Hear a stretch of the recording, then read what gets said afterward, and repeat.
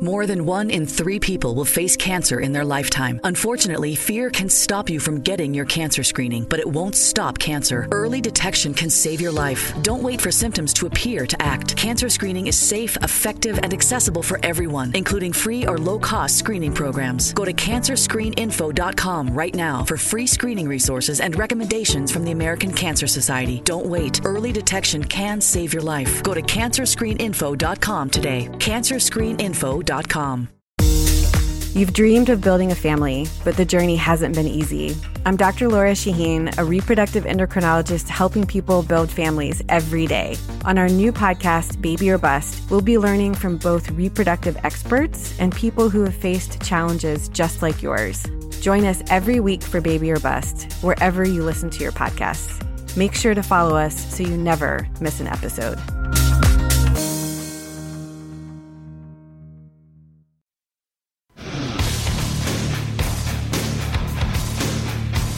Today on the Zabecast, when making $43 million pitching in the major leagues just isn't enough.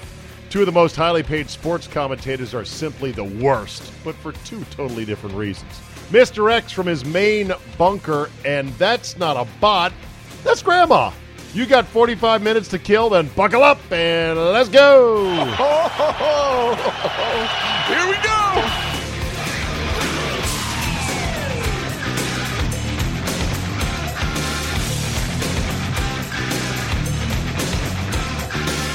Wednesday, August 8th, 2018. Thank you for the download. Before I get into today's podcast, a couple things I'd like to answer that I really can't answer when you people email me. And by the way, you can always email me, zabe@yahoo.com.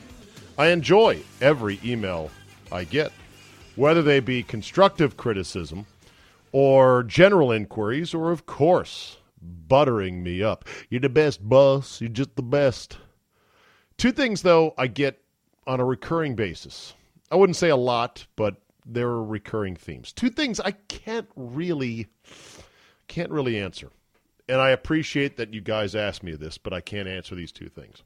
The first one is, hey, Zabe, me and my family were coming to D.C. this summer. Just wanted to get your thoughts as to where to stay, what to do, where to eat, any general recommendations. You don't have to plan the whole weekend out for me. But I just wanted to know what is a must-see. Here's the problem. D.C. and the D.C. area is so vast. I mean, it is, people in our area, for those that listen here, know this already, but if you're listening somewhere else around the country, you don't. I mean, we're talking about people I know that I interact with, some of whom live in Annapolis. Others live where I live in western Loudoun County, beyond Dulles Airport, beyond Leesburg, and that's not unusual. And we cross each other in and around the region. Some people drive as much as 100 to 200 miles one way each day. 200 miles might be a bit much, but still. So it's such a vast area, and it's so sort of sectioned off. I mean, there's the Maryland part, and the Virginia part. Northern Virginia is tech. It's AOL. It's a lot of server farms. It's Tyson's Corner. It's Ashburn. It's Reston. I'm already explaining these different suburbs, and for those of you visiting, you're like, I don't know what those mean. So I should just stop right there. My point is, if I tell you to go stay somewhere, it could be 35 miles from where you need to be, whether it's Aunt Nana's house or a museum you want to see, and there's museums to see. I mean, it's just too vast. I can't. If you email me and say we're staying here, we're going to do X, Y, and Z, but we have time on this day to do one other thing, then I can say, oh, okay. Well, if you're going to be staying downtown and going to a play, the museums, and a Nats game, while you're down there, you might want to check out this. Come to me with a already set agenda as to where you're staying. Or if you're like, well, we're staying at my sister-in-law's house and she lives in Reston. We're going to drive down to the Nats game one night, but otherwise, what do you recommend? Where should I go? That'll give me a bit more that I can, go on. That's number one. Number 2, things I can't really answer very well. How do I hook up my 3 TVs and a stereo receiver so I can switch the audio? I could easily help troubleshoot you on this stuff if I was there in person. But here, via email, it gets to be a bit much. And by the way, I get more and more emails from people saying, you know what, I took the plunge. I went ahead and I got my own 5-hour Energy Dome. For example, Mark Main. Hello, Mark. He writes, good morning, Steez. I love that people call me Steez based on that one misprint of a sign at a remote one time. He says, big fan of all your work. Thank you for making my commute home and our god-awful traffic and weather enjoyable. You, sir, convinced me of the need, all caps, for a 5-hour Energy Dome, a.k.a. 3 televisions lined up in a row in my basement. You did this a long time ago, but it was only recently that you made this dream a reality. The cost to get this done is surprisingly low, which is what you have always said. Ding, ding, ding, ding, ding. I installed everything myself, and I think the install went well. You can judge for yourself based on the attached picture.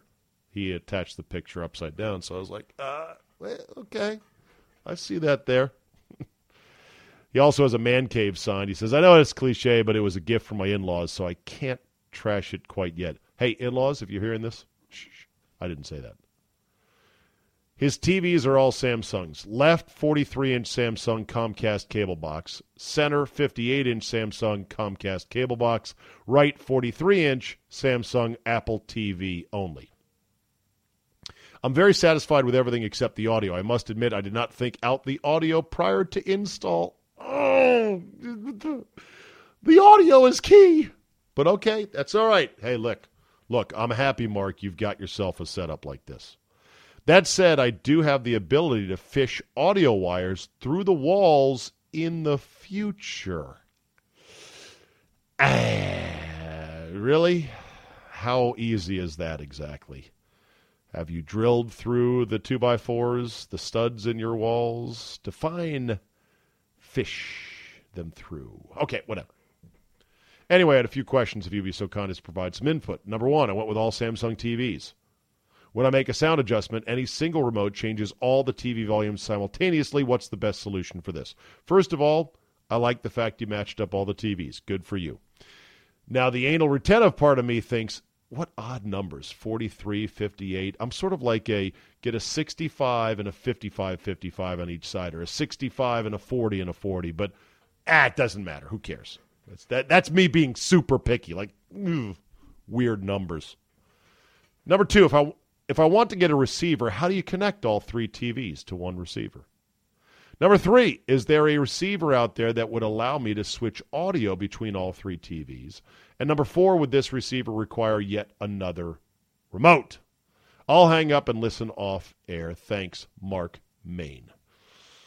Okay, a lot of questions here. Best solution is to run your audio out of your receivers, and this would be 2 Comcast cable boxes and 1 audio component out of an Apple TV. You run those into a receiver that then pumps it out via speakers, which are wired up to your receiver. Normally a 5.1 surround sound if you're going to watch movies, but you don't have to. If you don't want to go a receiver with speakers, you can get something called a sound bar. A sound bar is just, well, it's, you know what it is. It's a bar that sits under your TV, and it pumps out audio. Now, Scott Lynn got one that has 3 different discrete inputs. So there's 3 channels of the sound bar. And he does have a separate remote, which is not as elegant as you would like, that allows you to toggle through and just, you set the TVs to what you want. Okay, baseball left, football center, golf on the right, and now all I'm doing is I'm holding my soundbar remote that says 1, 2, 3, and I'm switching the audio. You don't want to be flipping, in general, you don't want to be spending a lot of time tossing one image or one channel onto the main TV and then flipping them back and forth. I've found it doesn't really matter. You put the main thing you want to watch on the main screen and leave it there. Same thing for the 2 wing TVs. And then when you want to hear one of the other 2, just boop, hit your remote. Now, if you have your TVs wired through to your receiver, then it's easier to integrate the switching of the audio via a unified remote, because your unified remote is almost certainly going to be able to talk to your receiver. A unified remote, generally speaking, will not talk to a sound bar, which is a more simple device.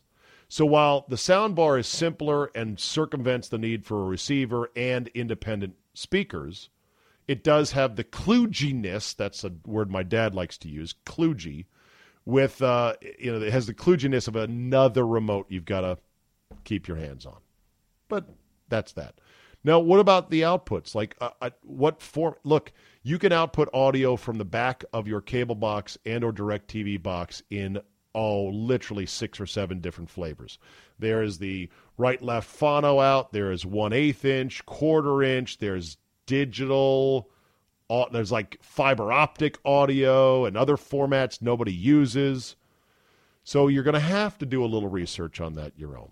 That's all. You're going to have to do a little research on your own and get up to speed. And then once you've Googled, okay, I think I got it, come to me and say, I'm here at, basically come to me on 3rd and goal, 4th and goal. Don't come to me at the 20 after getting the kickoff going. Okay, what's the plan here, Zabe? I need you to matriculate the ball down the field a bit further. But I love your emails. Thank you. And Mark Main, Mark, my friend, your life is never going to be the same again in a good way. And for that, I am extremely happy for you. So what happens when making $43 million pitching in the major leagues just isn't quite enough? Well, meet the case of former Yankee pitcher Esteban Loaiza, also former National. Esteban Loaiza, who was born in Mexico, Tijuana born, is going to change his plea later this week in a felony cocaine distribution case. He was arrested in February in San Diego when authorities said they found 44 pounds of cocaine in a van parked in a garage of a rented townhouse. Loaiza, 46, initially pleaded not guilty in February, but a change of plea hearing results in the defendant submitting a guilty plea about 99% of the time. He's going to say, yeah, you got me. The Fed said they believe Loaiza used the rented townhome as an intermediate destination for the cocaine. Prior to his arrest, during which Loaiza was pulled over for a traffic violation, cops found a sophisticated compartment to hide contraband in his Mercedes-Benz. Well, how sophisticated was it if the cops found it during a routine traffic stop? The former MLB star had crossed the Mexican border earlier that day. Probably thought, I'm Esteban Loaiza. They're not going to search me. Authorities later got a search warrant for Loaiza's rented home in Imperial Beach, where investigators found the big stash of coke stored less than 1,000 feet from an elementary school. I guess that carries aggravating charges with it. That's so fucking stupid. This is within 1,000 feet of an elementary school. Yeah, well, those aren't his customers. They're elementary school kids. They don't have $800 for a kilo of an ounce of cocaine, a dime bet, no, an 8-ball. 8-ball, that's it. You know, Zabe, you really got to get your cocaine terms down. Working on it.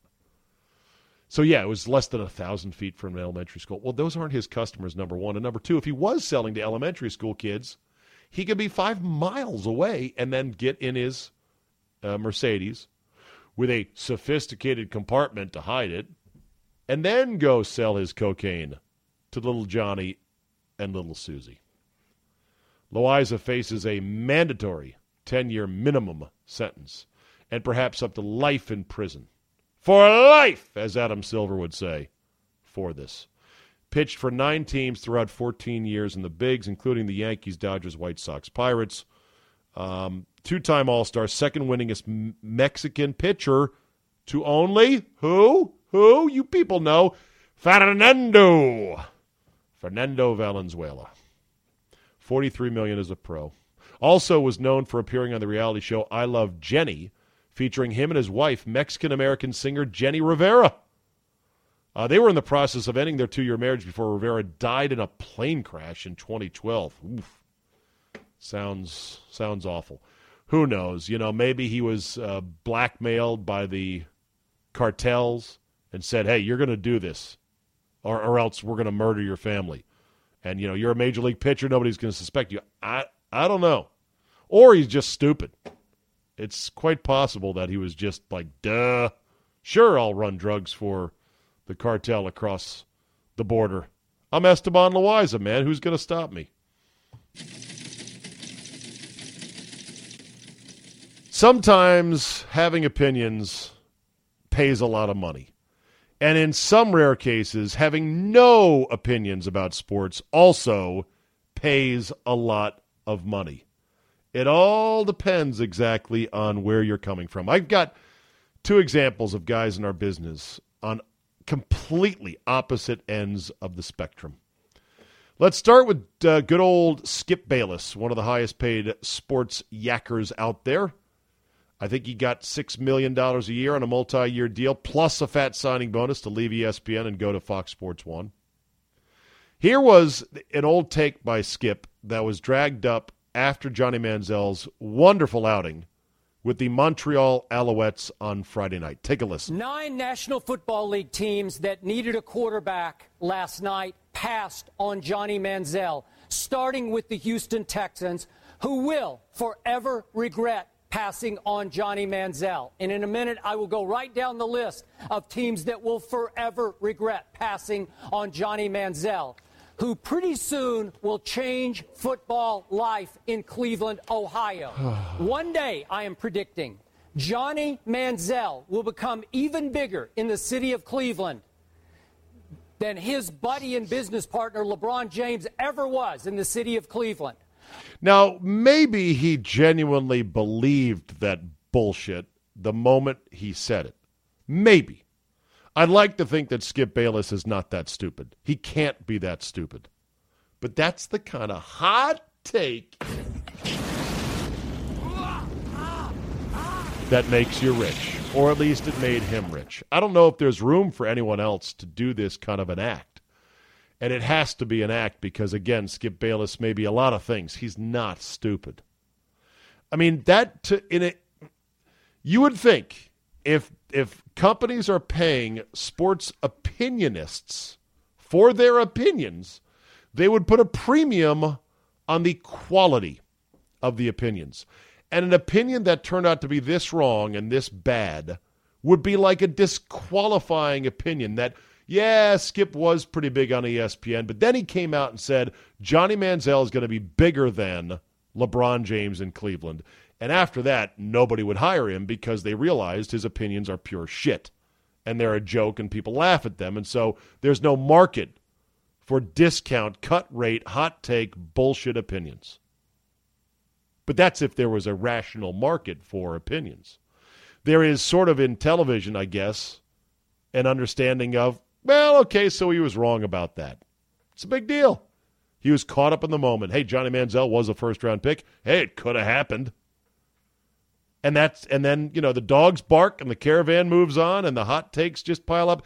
And there are any number of ones like this from Skip Bayless. He was jockeying the Tim Tebow train. He saw that. He got on it. He banged the drum. He was all Tebow all the time.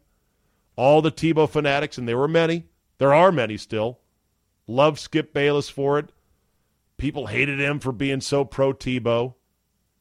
But his opinions had no actual insight as to, is he really any good, or is he just riding this incredible lucky streak? I remember during the height of Tebow mania, and Skip Bayless was banging the drum for him, one guy, Merrill Hodge, who knows football and has good opinions and insight, was going around. He was on ESPN. He did interviews with us on radio. And whenever it came to Tebow, he's like, I don't see it. He's just not a pro quarterback. And this was when he was winning games, winning playoff games for the Denver Broncos. And some people lashed out. How can you say that? He just beat the Pittsburgh Steelers in the first round of the playoffs. And Merrill Hodge went, well, here's why. And he went through doot down the list. And where's Merrill Hodge now? Right. They didn't run up and give Merrill Hodge a $6 million deal going, God damn, you were right all along about Tebow when it was unpopular to say that I don't think this guy has it. Man, what great insight. We're going to keep paying you for that because you really have a knack for this. Skip Bayless got paid instead. So that's one end of the spectrum. Skip Bayless, the king of all hot takes. On the other end of the spectrum is one Mike Greenberg. Greeny. This from WEEI.com. Alex Reimer. It doesn't say here. I wish they would just give you a quick pop as to who he is. He might be an on-air host. It looks like he's got an avatar that shows him as an on-air host. It is Alex Reimer is the only man in Boston who owns a J.D. Drew jersey. Prior to joining WEEI, contributed to Forbes, Boston Magazine, SB Nation, Boston Herald. In addition to writing for WEEI.com, Alex is a frequent member of Kirk and Callahan Cast and Couch. Okay, good. So he's a bit of a writer, and he writes this. Talks about Get Up and, the show launching in April. And he says one of the primary concerns is whether Mike Greenberg, who spent 17 years cultivating a milquetoast radio persona on Mike and Mike, would be able to siphon viewers away from the multitude of other morning shows out there. So far, the answer is no. Get Up ratings have been poor, to say the least. The main issue with Get Up is there's no real reason to watch, writes Reimer. Traditional highlight shows recap the previous night's action with more proficiency, especially programs like Good Morning Football cover individual sports, and debate shows usually feature at least one captivating anchor, or a guy like Skip Bayless, who's just blowing smoke. Get Up, writes Reimer, is a mishmash of all three, minus the personality. A lot of this falls back on Greenberg. He never generates reaction, spewing mealy-mouthed monologues about topics ranging from Tom Brady abruptly ending his training camp scrum to the Astros acquiring alleged domestic abuser Roberto Osuna, who just returned from serving an 80-game suspension for domestic violence. Here's what Greeny said about Tom Brady. Quote, I thought it was really interesting. Do you do the voice? I thought it was really interesting, he said. I can't make up my own mind if I think the question is legitimate or illegitimate, Greenberg said. This was after Brady abruptly ended his scrum because he was asked by Ben Volen of the Boston Globe about the Edelman connection to Alex Guerrero and TB12 and his being busted for PEDs. I can't make up my own mind if I think the question is legitimate or illegitimate. Wow. Greenberg committed the cardinal sin of vacillation just 2 sentences into his take. He then doubled down. I'm not sure that's even the right way to describe it. So Greenberg is unsure that he has even described his fence straddling on the issue correctly. It's very meta. It's like But Alex Guerrero, he says, has become such an incredibly significant figure around the Patriots for a variety of reasons, and of them having to do with this. But when you heard Edelman was suspended and that he was working with Guerrero, it's a connection that was made in certain places. Again, no one is painting a picture of clearly Guerrero is funneling these guys PEDs. No one is saying that, Greeny went on to say. Of course, because he's always like, oh my God, I might have said something slightly controversial. Hold on. Let me back up.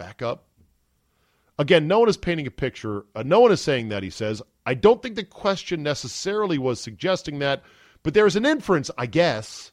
I understand Brady being upset by it. Writes Reimer, those are 128 words of nothing.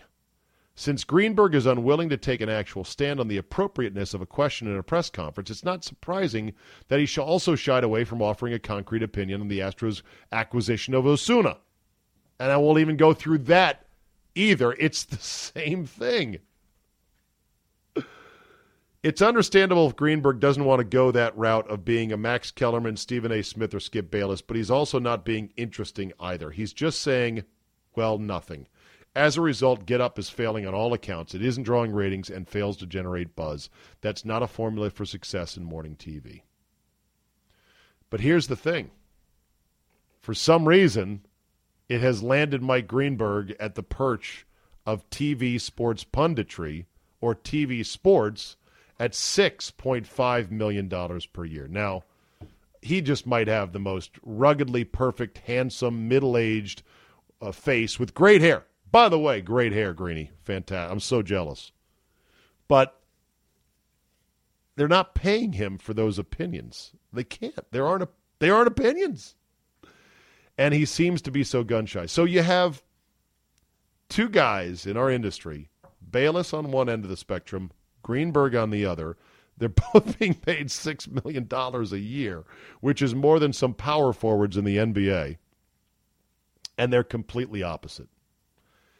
I'm not mad. I know it sounds like I'm just jealous and belly aching. I try to figure out what gets rewarded and why. I try to piece it together to go.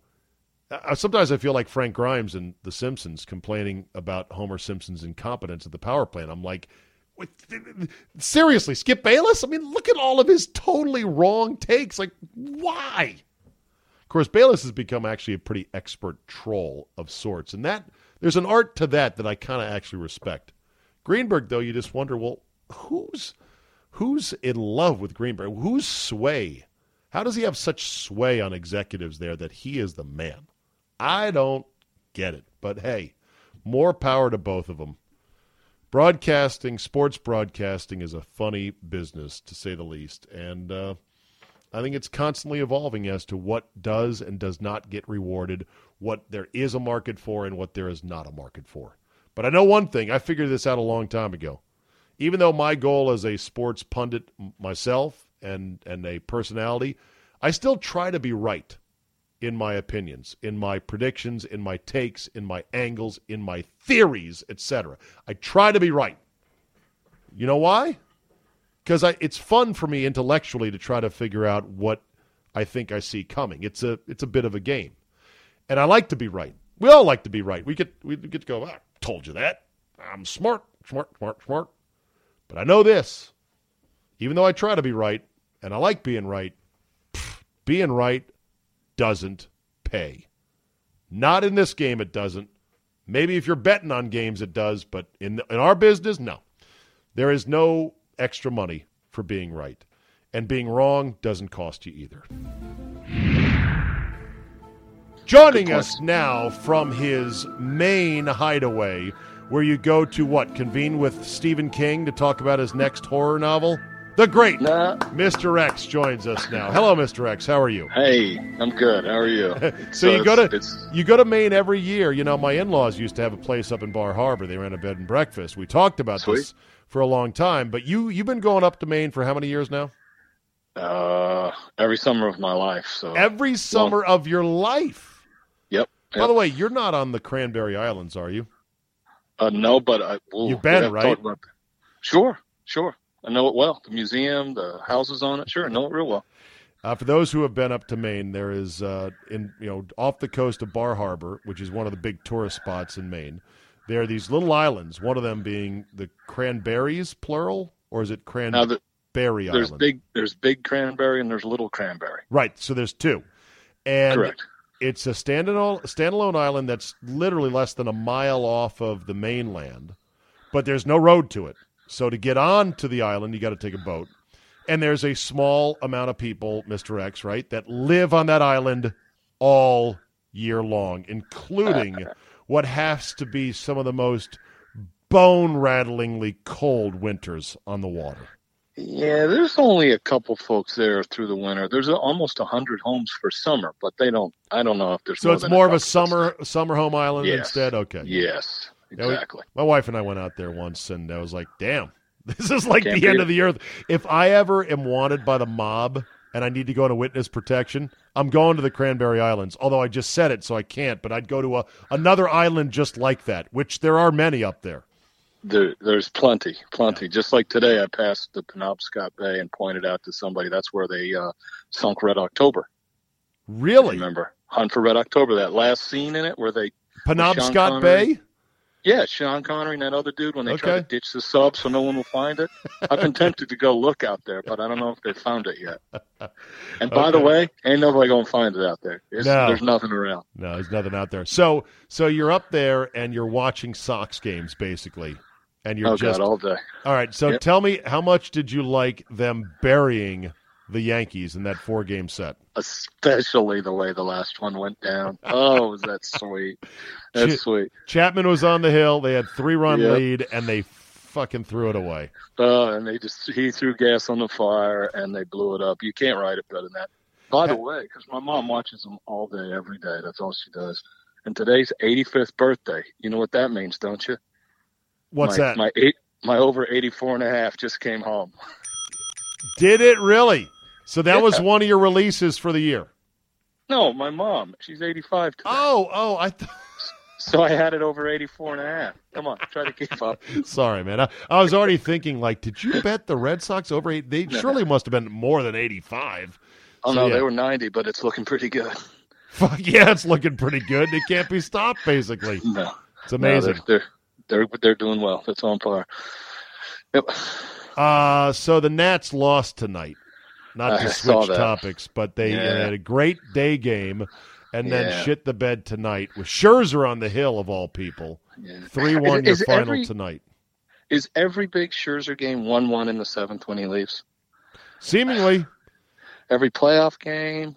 He just, he can't pitch any better, but he hits 110 in the 7th inning, and then they lose. And it's the same thing. On top of that, he's hitting over 300, which is crazy. Yeah. Tonight I knew they were going to hit for him, and I think it was bottom 7. I had the phone going under the dinner table, and I thought, let him hit and then pull him. Let him hit and then pull him. Philly lost in 14 innings the other night in Arizona. They're leading 1-0 right now as we tape this. So, I mean, the Nats are just treading water. You tell me, Mr. X, can they reel in either one of those teams? Probably the Braves, yes, but can they reel in Philadelphia as we approach now August 8th? You know what? What it comes down to is all they have to do is play like they should have all year. But guess what? I mean, they haven't yet. Right. So it's kind of hard. I think they still can. I think it's 50-50 because neither one of those teams is going to run away. They're both going to slide, both Philly and Atlanta. They're both destined to win. I mean, 88, 89. Right. So it's not like they're chasing somebody who's about to turn it on. There's nothing that would surprise me if they could just get one streak together and catch them. I didn't talk to you. I didn't talk to you since the trade deadline. How do you think Rizzo handled that? I hate to be in the tank, but he did just what I would have done. Stand pat? Because to win it, they didn't need new guys. They needed the guys they have to get healthy and play. So I wouldn't have gone out and bought. What about making a move for a catcher like Realem Utpo? Yeah, I heard the price tag was just too high. There's no question they needed a catcher, and obviously another starting pitcher. But when you're a game under 500, it's kind of hard to go out and buy. Yeah. So I don't think I would have sold, and I couldn't have bought. I would have done what he did. Okay. I would have done what he did, which is, they're not going to give up. Don't dish Murphy, Harper. But let's see what happens. Play the hand you have. Don't mortgage your future for a team that's underperforming. And just, take your shot. See what happens. I'm okay with that. All right. So as we approach the football season, and, we haven't yet had the first round of preseason games, what would be your general thoughts,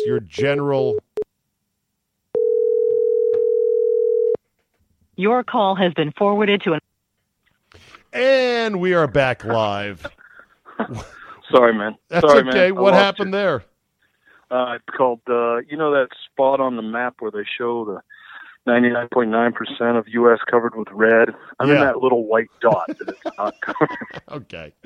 All right, fair enough. Sometimes here. All right, so I was saying with the NFL season coming up, what is your general thoughts on betting NFL football? And before we get into that, are you as good with football season totals as baseball? And if not, why not? Do I have to say this? All right. Yeah. Nobody is as good at anything as I am at baseball season totals.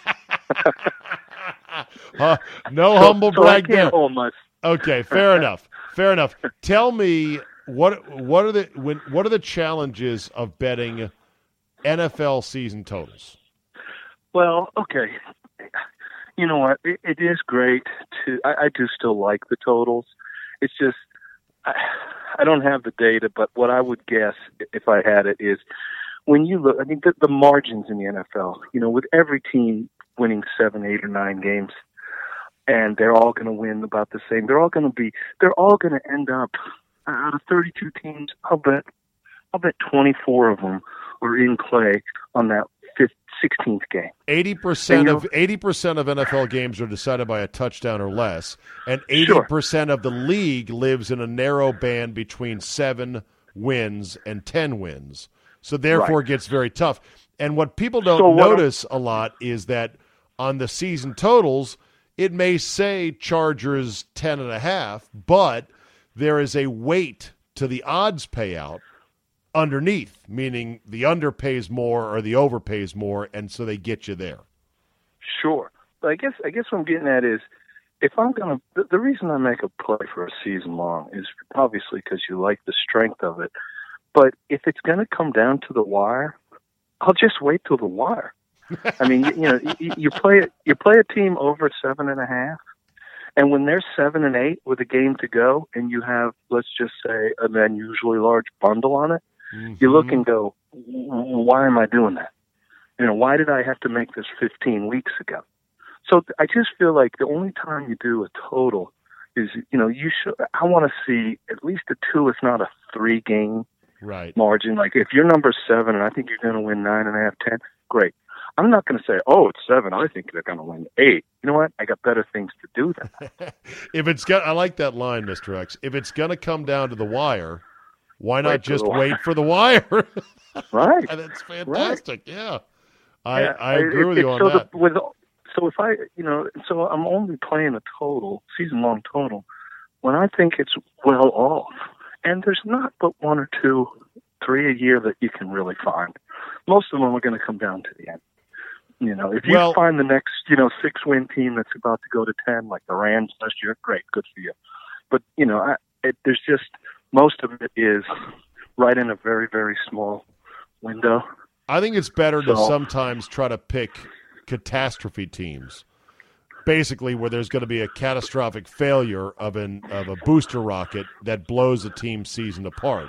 So you take a high total team and you say, something's going to happen, injuries, bad luck, or whatever, and I'm going under. Of course, you probably could have done that with the Patriots now for 15 straight years and lost your ass.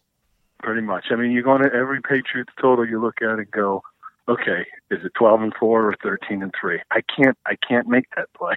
I can't go under or over 12.5 because it's going to come down to, hey, we've wrapped up the 1 seed. Are we going to win the last 2 games? I don't know.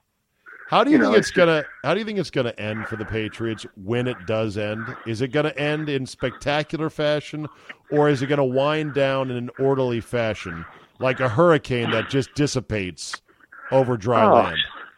Okay, so I was talking this today. So we're gonna predict the end of Brady. And if you've done that for 12 years in a row, you're going to finally get it right sooner or later. Well, you shouldn't have been doing it for 12 years because then you would have been predicting the end of Brady at 28. But now he's at that part where you're like, this could end at any time. One hard hit to his sternum, and it's over, and they've got Brian Hoyer behind him. Well, I exaggerated with 12, but the point is you could have said that any of the last 3 or 4 years. I mean, what was it, that ESPN magazine last year put out that great issue where it said the future of the NFL, and on the cover was Brady. Boy, is he still there? Come on, he's still. So you know what?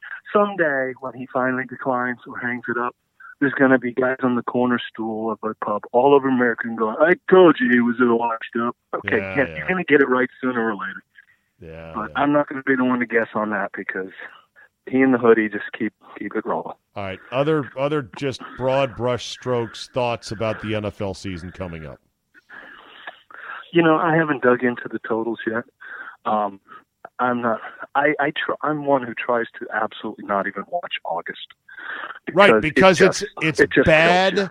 It's bad information. It's not even irrelevant information. It is bad intel.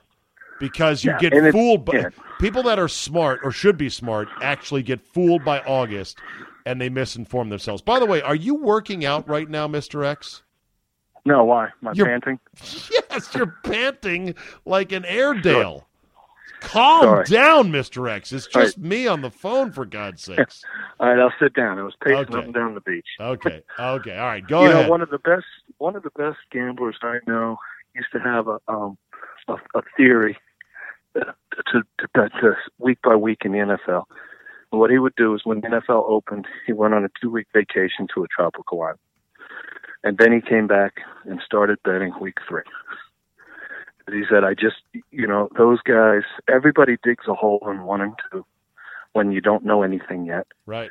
And then you're trying to play catch up. He said, I make myself leave the country for 2 weeks. Do you buy into that theory that it's good to lay back for the first couple weeks till we see what we can see? Or do you believe in the opposite, which is, oh no, the mistakes in the Vegas line in the NFL, they live in the first 2 weeks. You got to jump on them.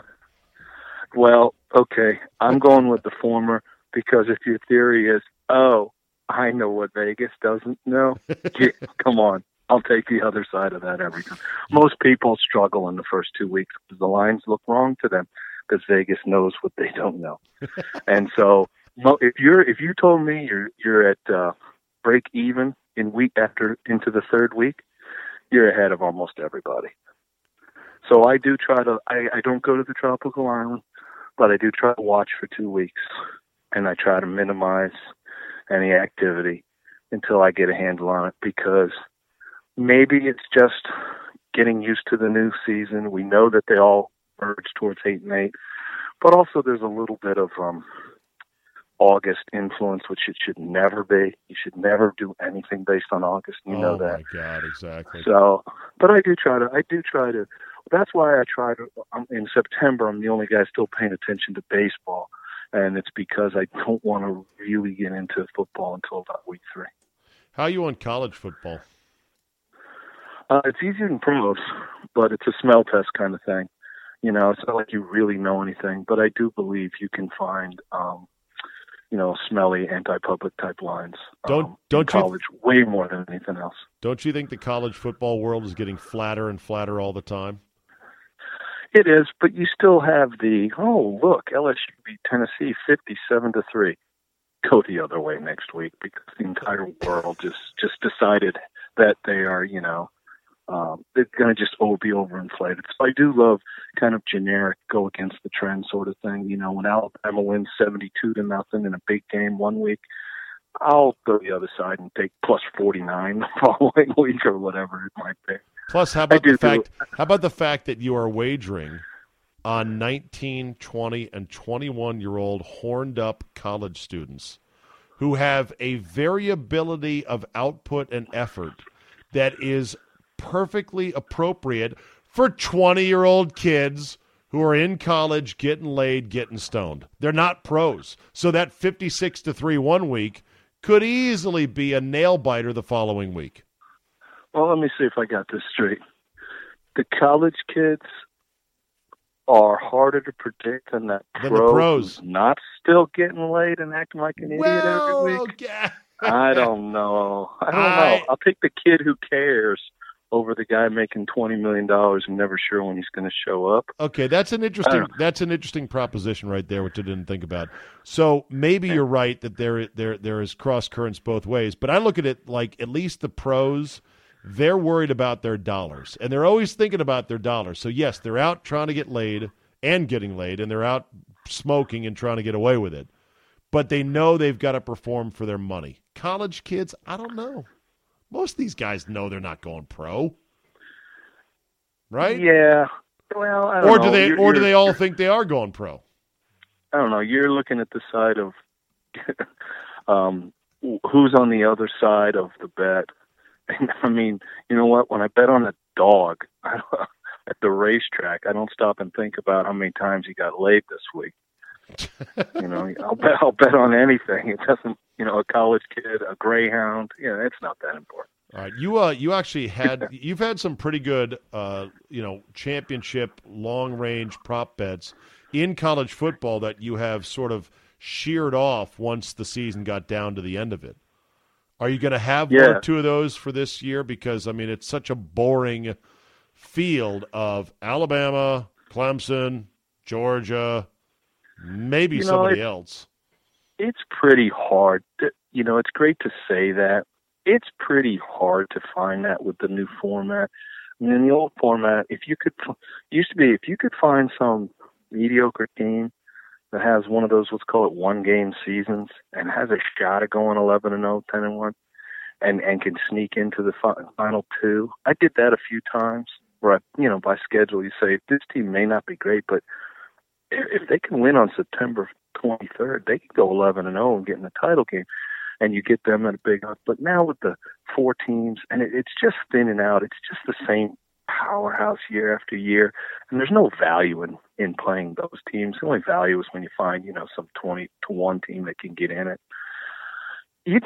Now they just like who was that? I got one of those last year. It's like, hey, they got in it. Well, yeah, and then they got waxed with the playoff. They're just going to get beat anyway by Alabama in the end. It used to be you could maybe if Bama got upset once or whoever it is, you could sneak into the title game. Now you're just trying to be the number 4 team who gets crunched anyhow. Yeah. So it's gotten to be really hard to find that. All right, Mr. X, we are looking forward to a fabulous football season. I want you to continue relaxing and working out up there in Maine and enjoying your Red Sox. And once you get back down here in a couple of weeks, and when I get back from Scotland, we will dig in and we'll get ready for a monster football season. How does that sound? That sounds like a plan. Okay, we'll do it then. Let's do it. All right. See you, Mr. X. Take care. All right, we'll end with this today. The end of the internet, as we know it, is nigh. Well, probably not. We can wish, though, right? The end of social media, as we know it, is near. Yeah, probably not either. But I tell you what, the slippery slope has begun. And right now, I would say most of the major social networking companies, they're like Clark Griswold after having tripped on one of those 50,000 Italian imported twinkling Christmas lights at the apex of their snow and ice covered roof. They are starting the headfirst slide straight down the roof. Now, maybe they'll grab the gutter and hang on for dear life, but the slide has begun, so good luck stopping it. Now we have cases where Reason.com, a libertarian publication, got a hold of an internal document written up by Democrat Mark Warner of Virginia. Wonderful. And the title of the document was Potential Policy Proposals for Regulation of Social Media and Technology Firms. So not only are the tech companies cracking down frantically to try to eliminate bots and Russian bots and bot farms and fake accounts and fake followers and hate speech and everything else. They're running around chasing their tail now. Now the government is like, oh, we're going to get in on this as well. So this potential policy proposal for regulation of social media and technology firms is the draft policy paper. Just a draft policy, but this is how they're thinking already. Mark Warner's office, Democrat, Virginia. The proposal included things like mandatory location verification. The paper suggests forcing social media platforms to authenticate and disclose the geographic origin of all user accounts or posts. Mandatory identity verification, meaning you got to identify who you are. Bot labeling, which is forcing companies to somehow label bots or be penalized, yet with no word in the memo from Warner on how this would be remotely feasible. And that brings us to this story. That ain't a bot. That's my grandma. Twitter recently froze the account of what they thought was a bot that was tweeting up to 1,000 pro-Donald Trump tweets a day. A day. The algorithm, and we're all slaves to the algorithm now on the internet, the algorithm said this can't be a real person. So they shut it down. Well, they heard then from one Nina Tomaszewski, 70-year-old grandmother, who said, I'm not a bot. I'm a human being. And I really support the president.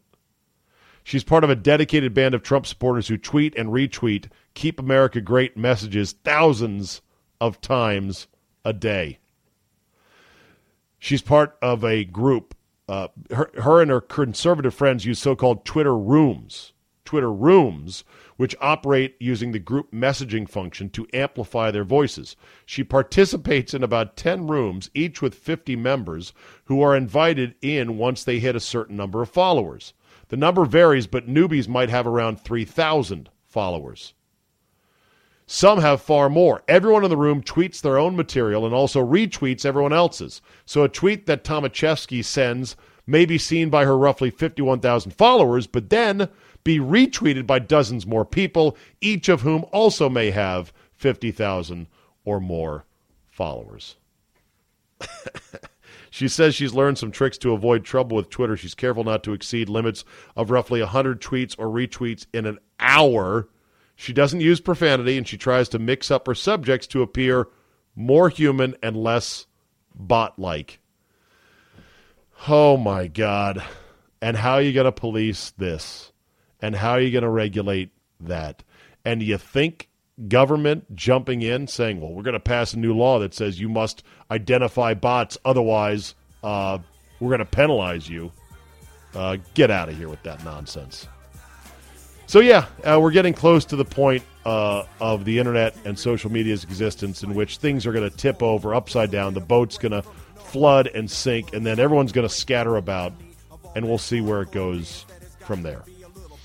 That'll do it for today. You know the drill. Tell 2 friends. Hit up that Reddit thread about how great this thing is. Leave a positive review and rating. Download, subscribe to all the major podcast outlets, iTunes, Google Play, and more.